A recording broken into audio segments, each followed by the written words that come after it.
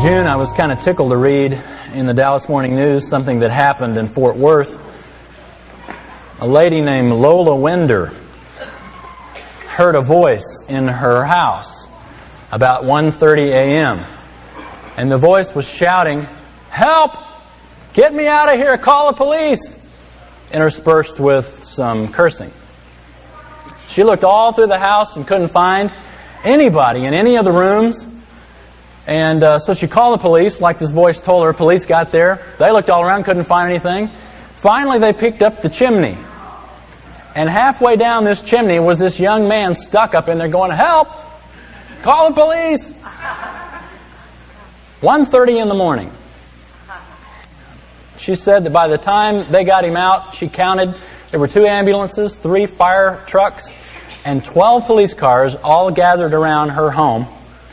And when they finally hoisted this guy out named Ben Jordan, asked him why in the world did he crawl down this chimney, he said that he did it to get to her granddaughter who was there in the house because he wanted to talk to her. If you're looking for a place that defines logic,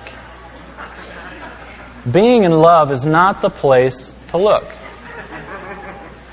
Can you imagine? I mean, what would possess someone to get on top of a roof, uninvited, and to go down a chimney at 1:30 in the morning? I couldn't imagine that. I'd at least go through the window or something. But, and yet, true love is not just to be an illogical emotion. It is, but then it also, there's to be more beyond that. More beyond the crazy feeling. There is to be an extreme logic to it and a willful decision made. In fact, in your life, there are 3 major decisions that you're going to be faced to make at some point. They all regard, or they all start with M, you might say, to help you remember it. One is your master, one is your mission, and one is your mate. You have to decide early on who is going to be your master. If it's either going to be you or it's going to be God. That's really your only options. And if you've lived long enough to figure it out, and if you haven't yet, you will, that you can't be your own master. Not for long, at least have any kind of success. You'll crash and burn. God loves us enough, though, to let us learn the hard way what we refuse to learn by instruction. That is that the Scripture tells us that we are all sinners, that the Lord Jesus died on the cross to pay for that sin, and that by faith in Him that sin is forgiven. He is our master because He has bought and paid for us with His life. And then what is your mission? Who do you live for? You live for yourself, or do you live for the one who died for you? You know, there's many a Christian that doesn't walk the life of a Christian. Who, after you've decided who's your master, what's your mission going to be? Going to be living for yourself, be just like the world, be conformed to the world, or is your mind going to be transformed? Are you going to begin living for the Lord Jesus every single day? And once you have decided who your master and what your mission is, then, unless the Lord has given you the gift of being single, and if He has, I think that's fantastic. But unless He has, the third decision, and it ought to be third, after these other 2 are made, is who is your mate. And you want to pick a mate that has the same master and the same mission as you. Because if you don't, you're going to end up continually butting heads and heading off in different directions.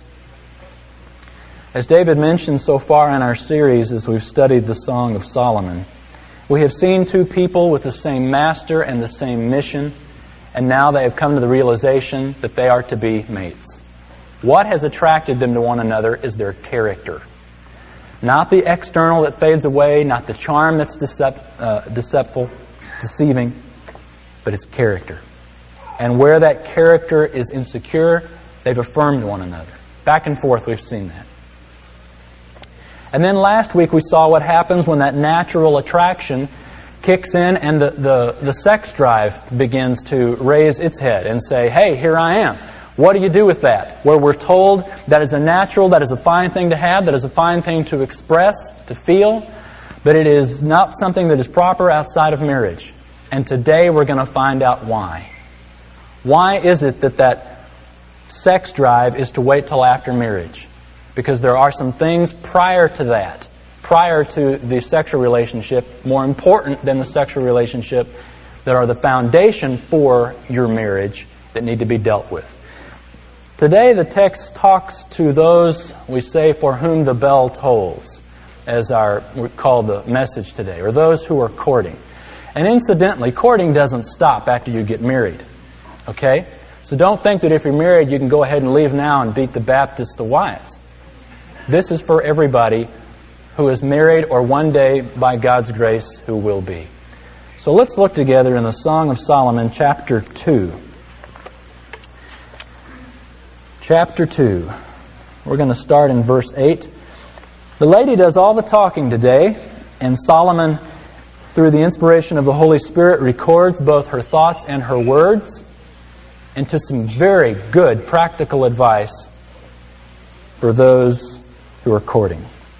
Let's start here together in verse 8. She says, "Listen, my beloved, behold, he is coming, I'm excited, climbing on the mountains, leaping on the hills. My beloved is like a gazelle or a young stag. Behold, he is standing behind our wall. He is looking through the windows. He is peering through the lattice." Can you see how excited she is about Solomon coming? Look at those ing words, those gerunds that she keeps describing of how he comes to her. He is coming by coming. He is climbing. He is leaping. He is standing. He is looking. He is peering. He's parked out front. She's all excited about the fact and anticipating he's coming, and finally he's here. And she's all excited. And look, he's not half excited himself. Leaping on the hills, this shameless man. It's like that song the band did. You know, "You Really Got Me." You can just see. It's almost like a David Lee Roth jumping. So excited in the air, minus the pants. Minus, I should say, his pants. Otherwise it'd be worse. But he's excited.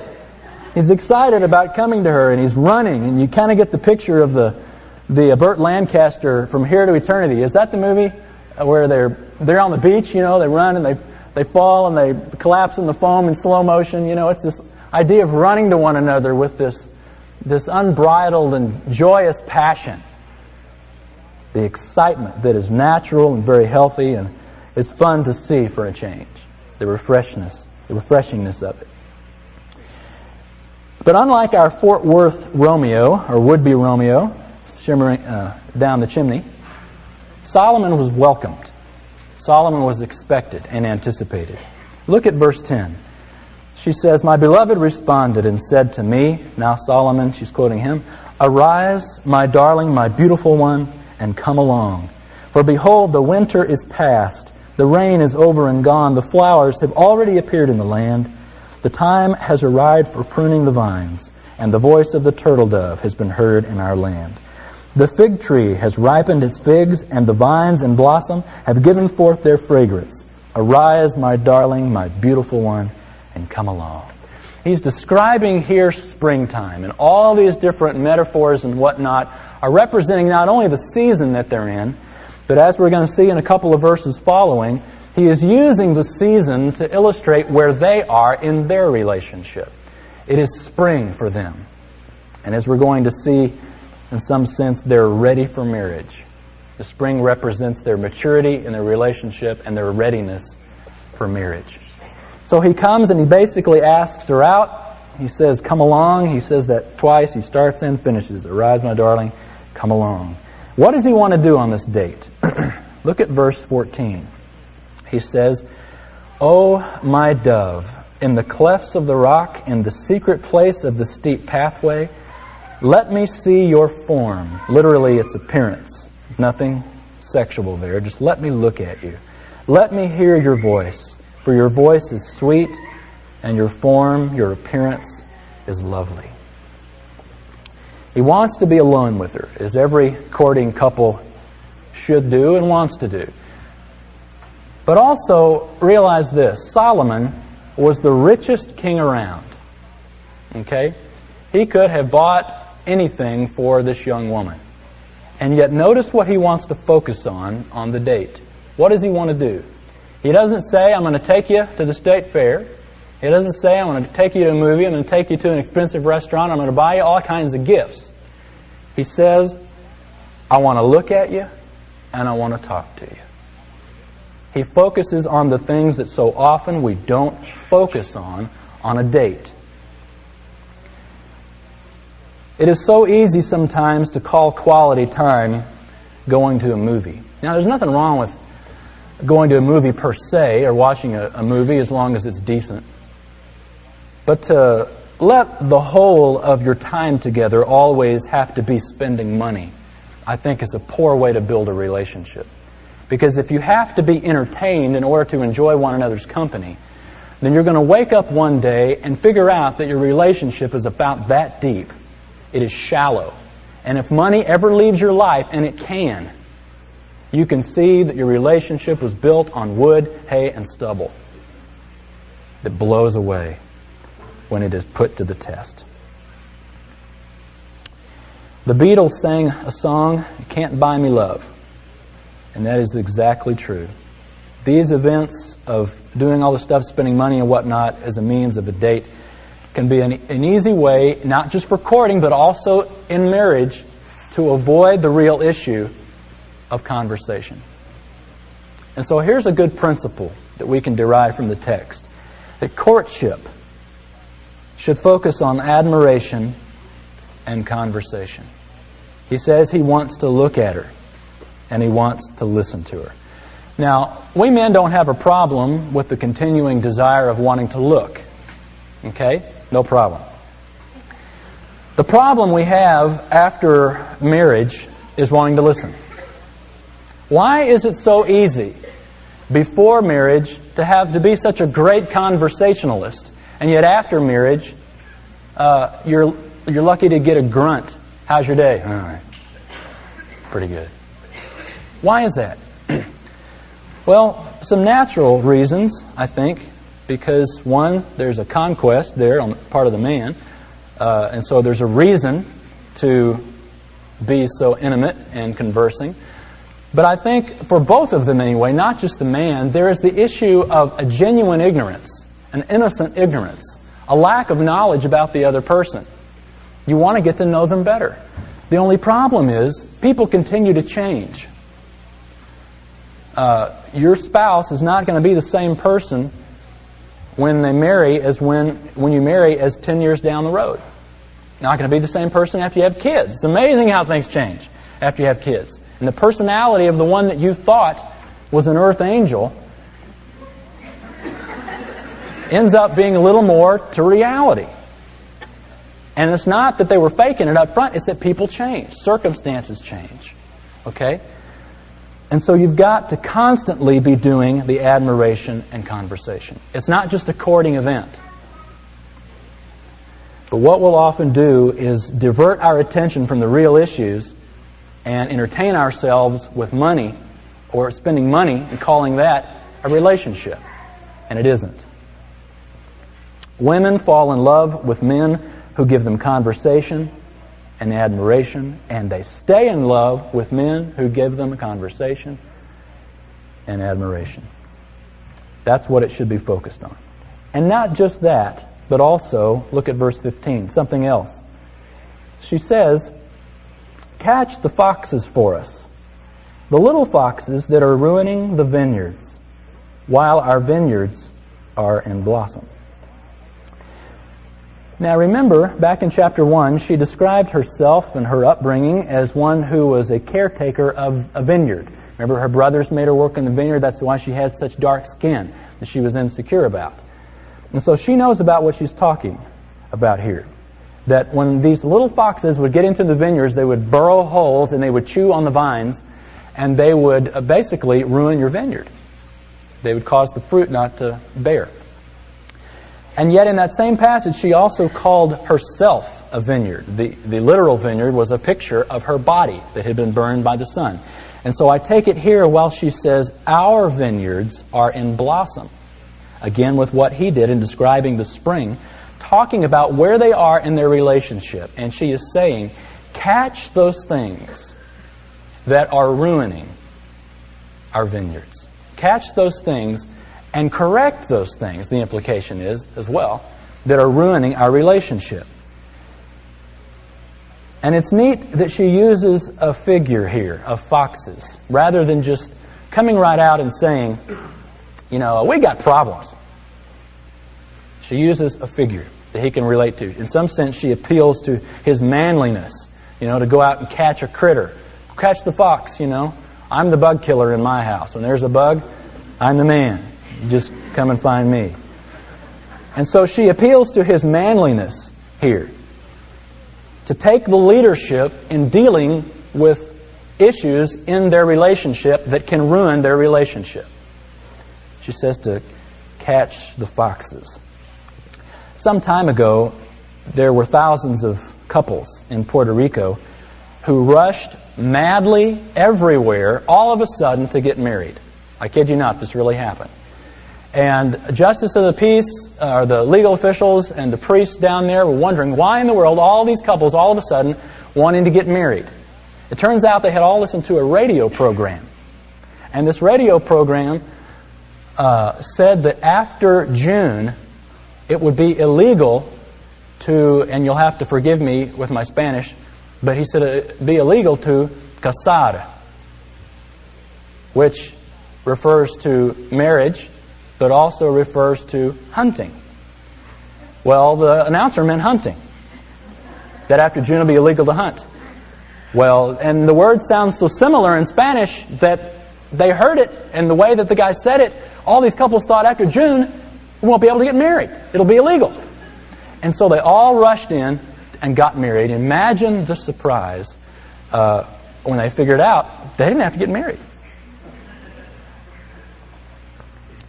There are a lot of couples today that for no less reason than that will rush into matrimony.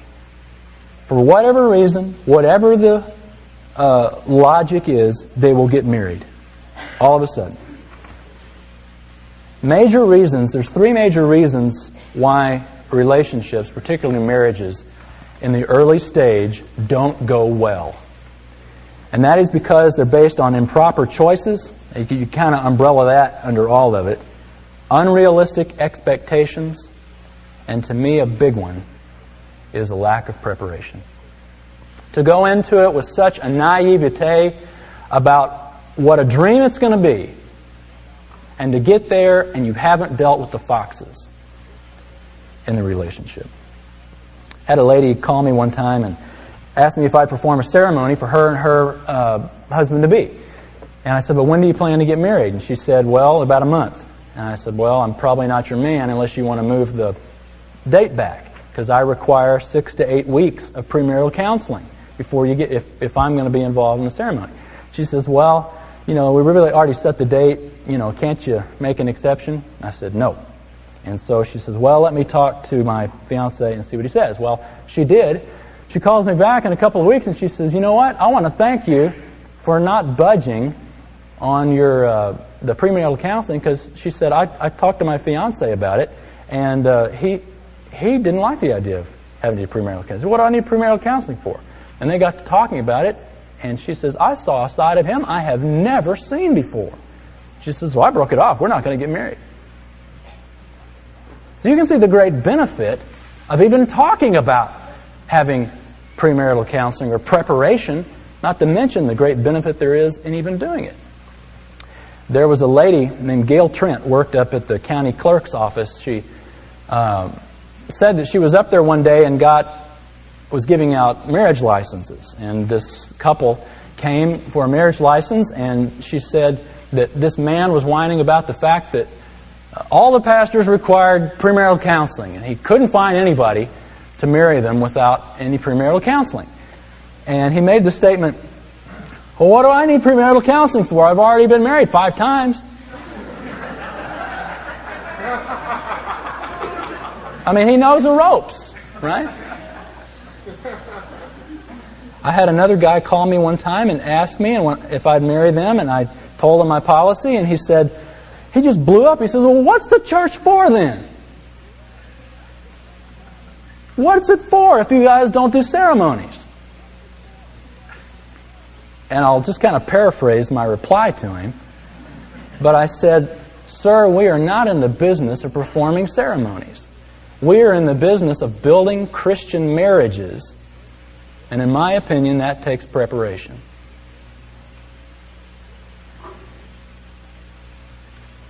The wisdom of Solomon and his fiancée here, I think, is a wonderful example. Because they are not without excitement, okay? You see him leaping and jumping. You see her going, look, he's coming. You've got all this excitement, but you've also got the level-headedness of focusing on what counts, that is conversation, and focusing on dealing with these problems that might be there.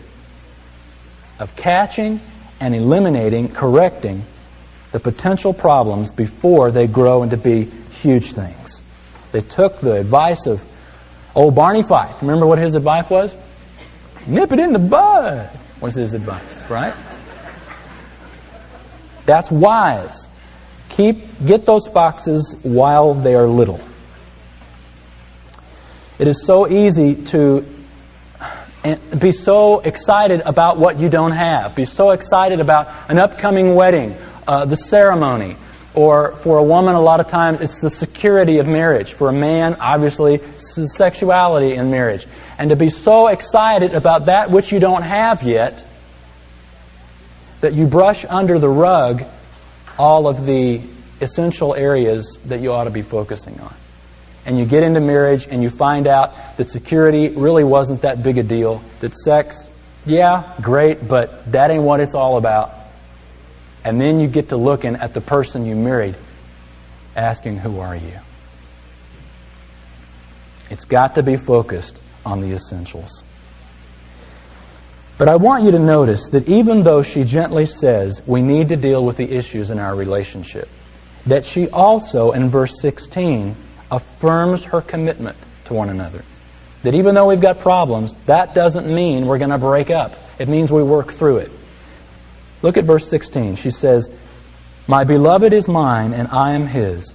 He pastures his flock among the lilies. Let's stop there just a second. In Hebrew, you interpret poetry as this is with parallel lines. So she's saying the same thing. My beloved is mine, I am his. He pastures his flock among the lilies. Remember the first chapter? She asked the question, where are you going to graze? He says, I'm going to graze with you. And here she uses that very figure and talks about their relationship being a mutual commitment. He pastures his flock among the lilies. I am the lily of the valley. My beloved is mine, I am his. A mutual commitment in spite of problems. And then verse 17, she says, until the cool of the day when the shadows flee away, turn, my beloved, and be like a gazelle or a young stag on the mountains of Bether. Now, Hebrew poetry is probably the hardest in the Bible to interpret. And the Song of Solomon is probably the hardest of the poetical books to interpret. And in my opinion, in the Song of Solomon, this verse is the hardest one to interpret. I really struggled, no kidding, for months with this verse. And I'll tell you what I think it means. I wouldn't die for it, but I'll tell you what I think it means. She's saying, until the cool of the day when the shadows flee away, and until morning. That's easy. But then she says, turn, my beloved, be like a gazelle or a young stag. Where have we heard those words before? Back up when he's running to her, right? He is like a gazelle or a young stag on the hills and on the mountains, excited to get to her. Except she says, turn and get on the mountains of Bether, which you could translate as, that is, of cleaving or of separation. And so I take it she is, again, wound up here. She's in the mood, as we've seen her before, talking about the hand being around. She desires to lay with Solomon. And I take it that she is saying, it's time for you to go. The same way you came, it's now time for you to go. It's time for you to turn until the morning and to be like a gazelle on the mountains that would separate us. Again, the desire to be pure. So I see her here trying to catch one of the most devastating foxes that can appear in a relationship. And that is the very relevant, common little fox of lust. You thought we were past this purity issue, didn't you? Nope. For the life of a single, it continues to be an issue, particularly when God makes it clear that this is the person you're going to marry, and you know this is the person you're going to marry. The devil gives you all kinds of justification to go ahead and do stuff that isn't proper yet to do, to arouse or awaken love before it's time. And so she wisely here tries to deal with this fox, and look how she does it.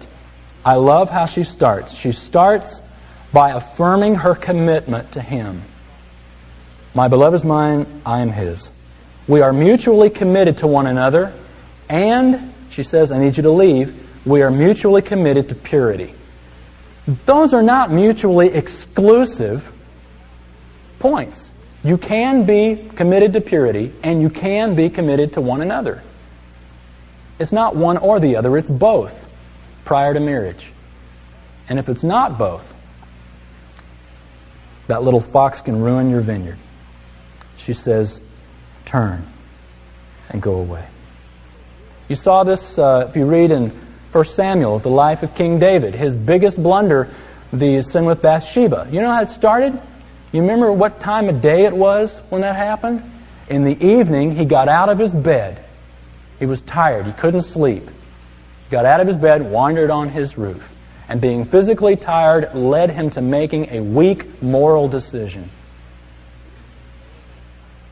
And I see the bride-to-be doing the same thing here, saying, I'm committed to you, please know that, but I need you to go. Now in chapter 3, Solomon has left, and the bride-to-be has a dream. Let's read it. She says, on my bed, night after night, I sought him whom my soul loves, meaning she's dreaming. I sought him, but did not find him. I must arise now and go about the city, in the streets and in the squares. I must seek him whom my soul loves. I sought him, but did not find him. The watchmen who make the rounds in the city found me, and I said, have you seen him whom my soul loves? Scarcely had I left them when I found him whom my soul loves.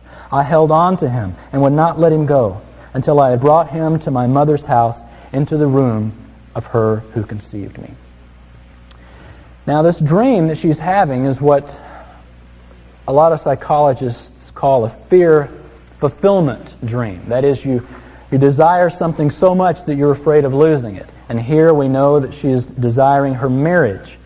One reason we know is because that's the very next thing that happens. We'll see that next week. And another reason is because she sought him and couldn't find him, and then when she did find him, where did she take him? To Mother's. I don't know if you remember, if you were with us a couple of years ago when we studied the book of Ruth, but remember Ruth's mother-in-law told Ruth and Orpah, the two widows, to go back to the homes of their mother, not their father, but their mother, because it was the mother who arranged weddings. And so I take it here that she's bringing him to the house of the mother. That's her desire because she wants to marry him, and she won't let go until they're married. She is afraid of not marrying him.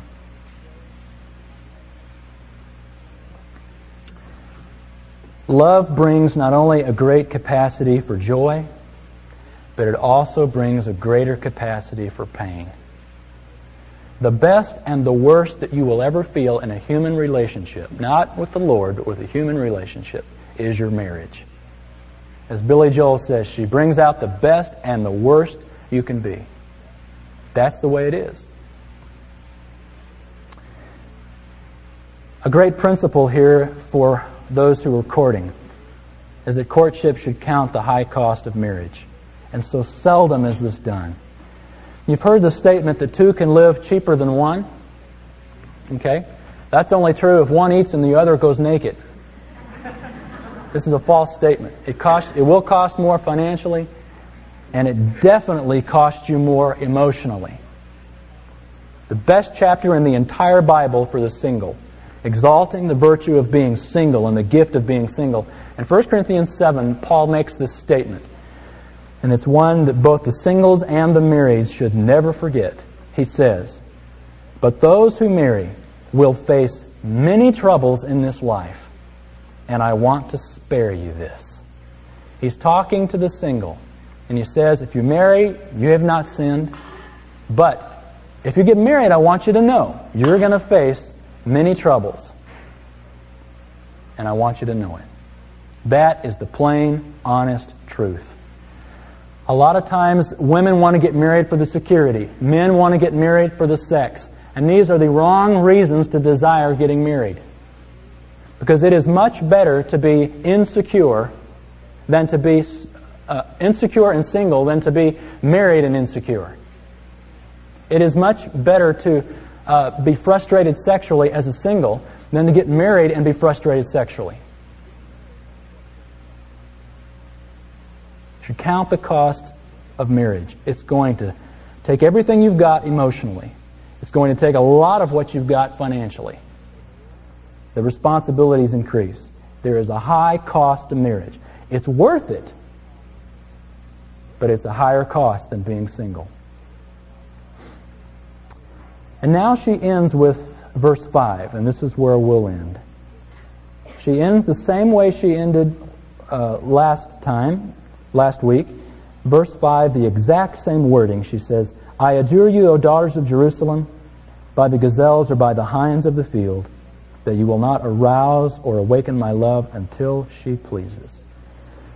Where else but the Bible, where else but the Scriptures can you get such a healthy view of sexuality and a desire for it, and yet such a healthy view of morality on the same page from the lips of the same person?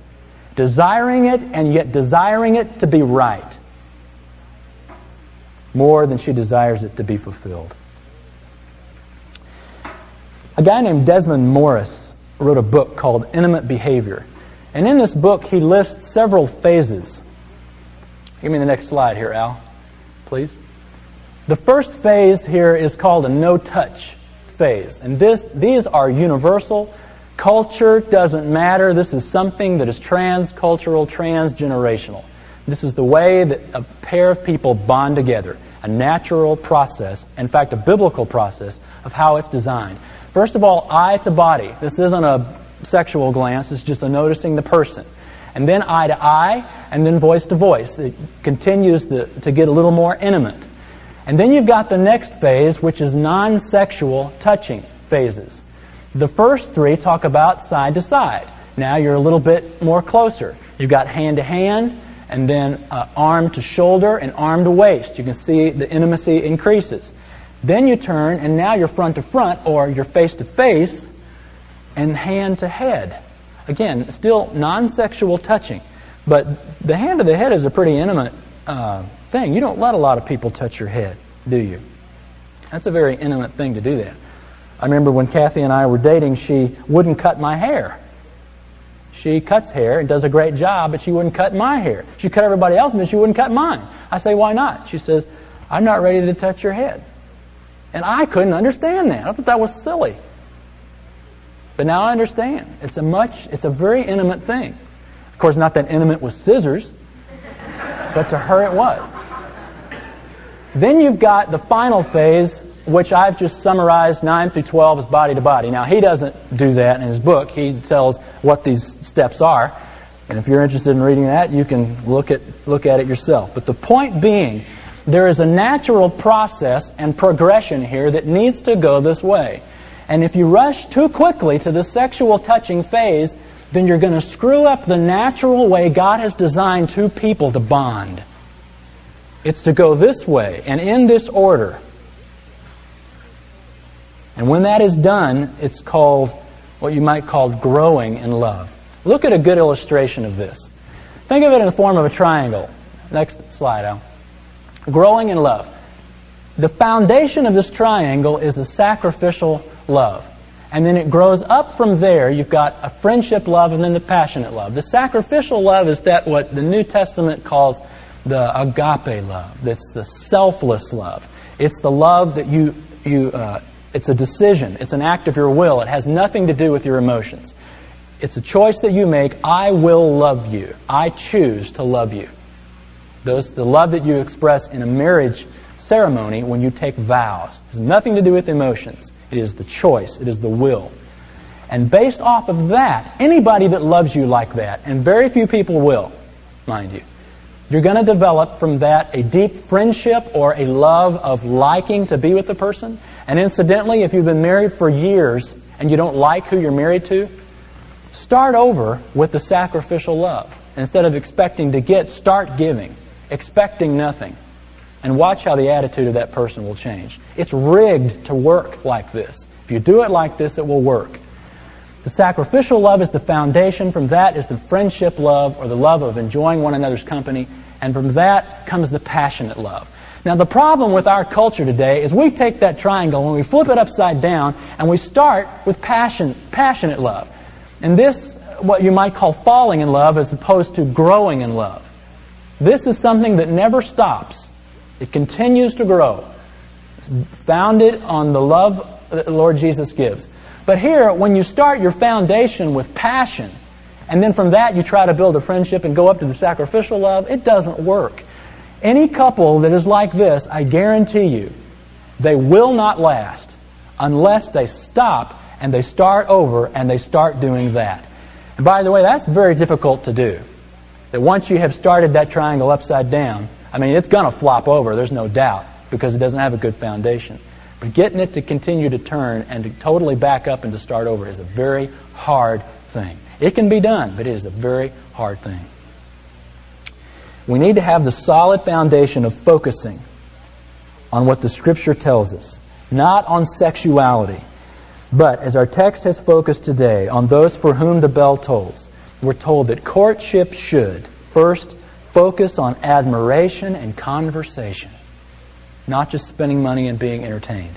It should identify and eliminate potential problems. Getting involved in some kind of a premarital counseling or something that can bring to the surface stuff that you don't think about. And it should also count the high cost of marriage.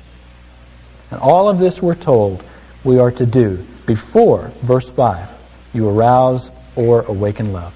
But notice the end of verse 5, it says, until she pleases. There will come a time, thank God, that though you've been pulling back the reins on that great sexual stallion, we're going to see the very next verse, until she pleases, acts as kind of like a hinge.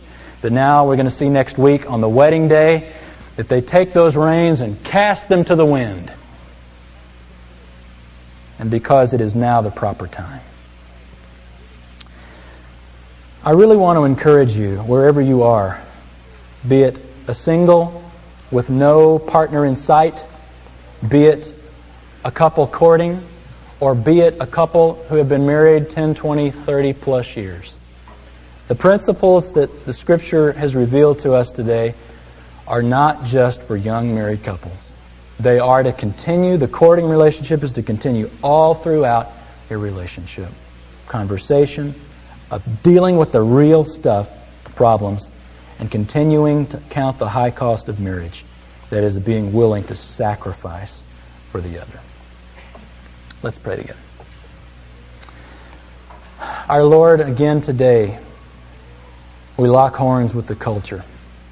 But the culture that has that triangle turned upside down, and even though time after time we see the movie stars, we see the presidents, we see all these different people that we so admire that focus on the sexuality end of it first, that their relationship crumbles.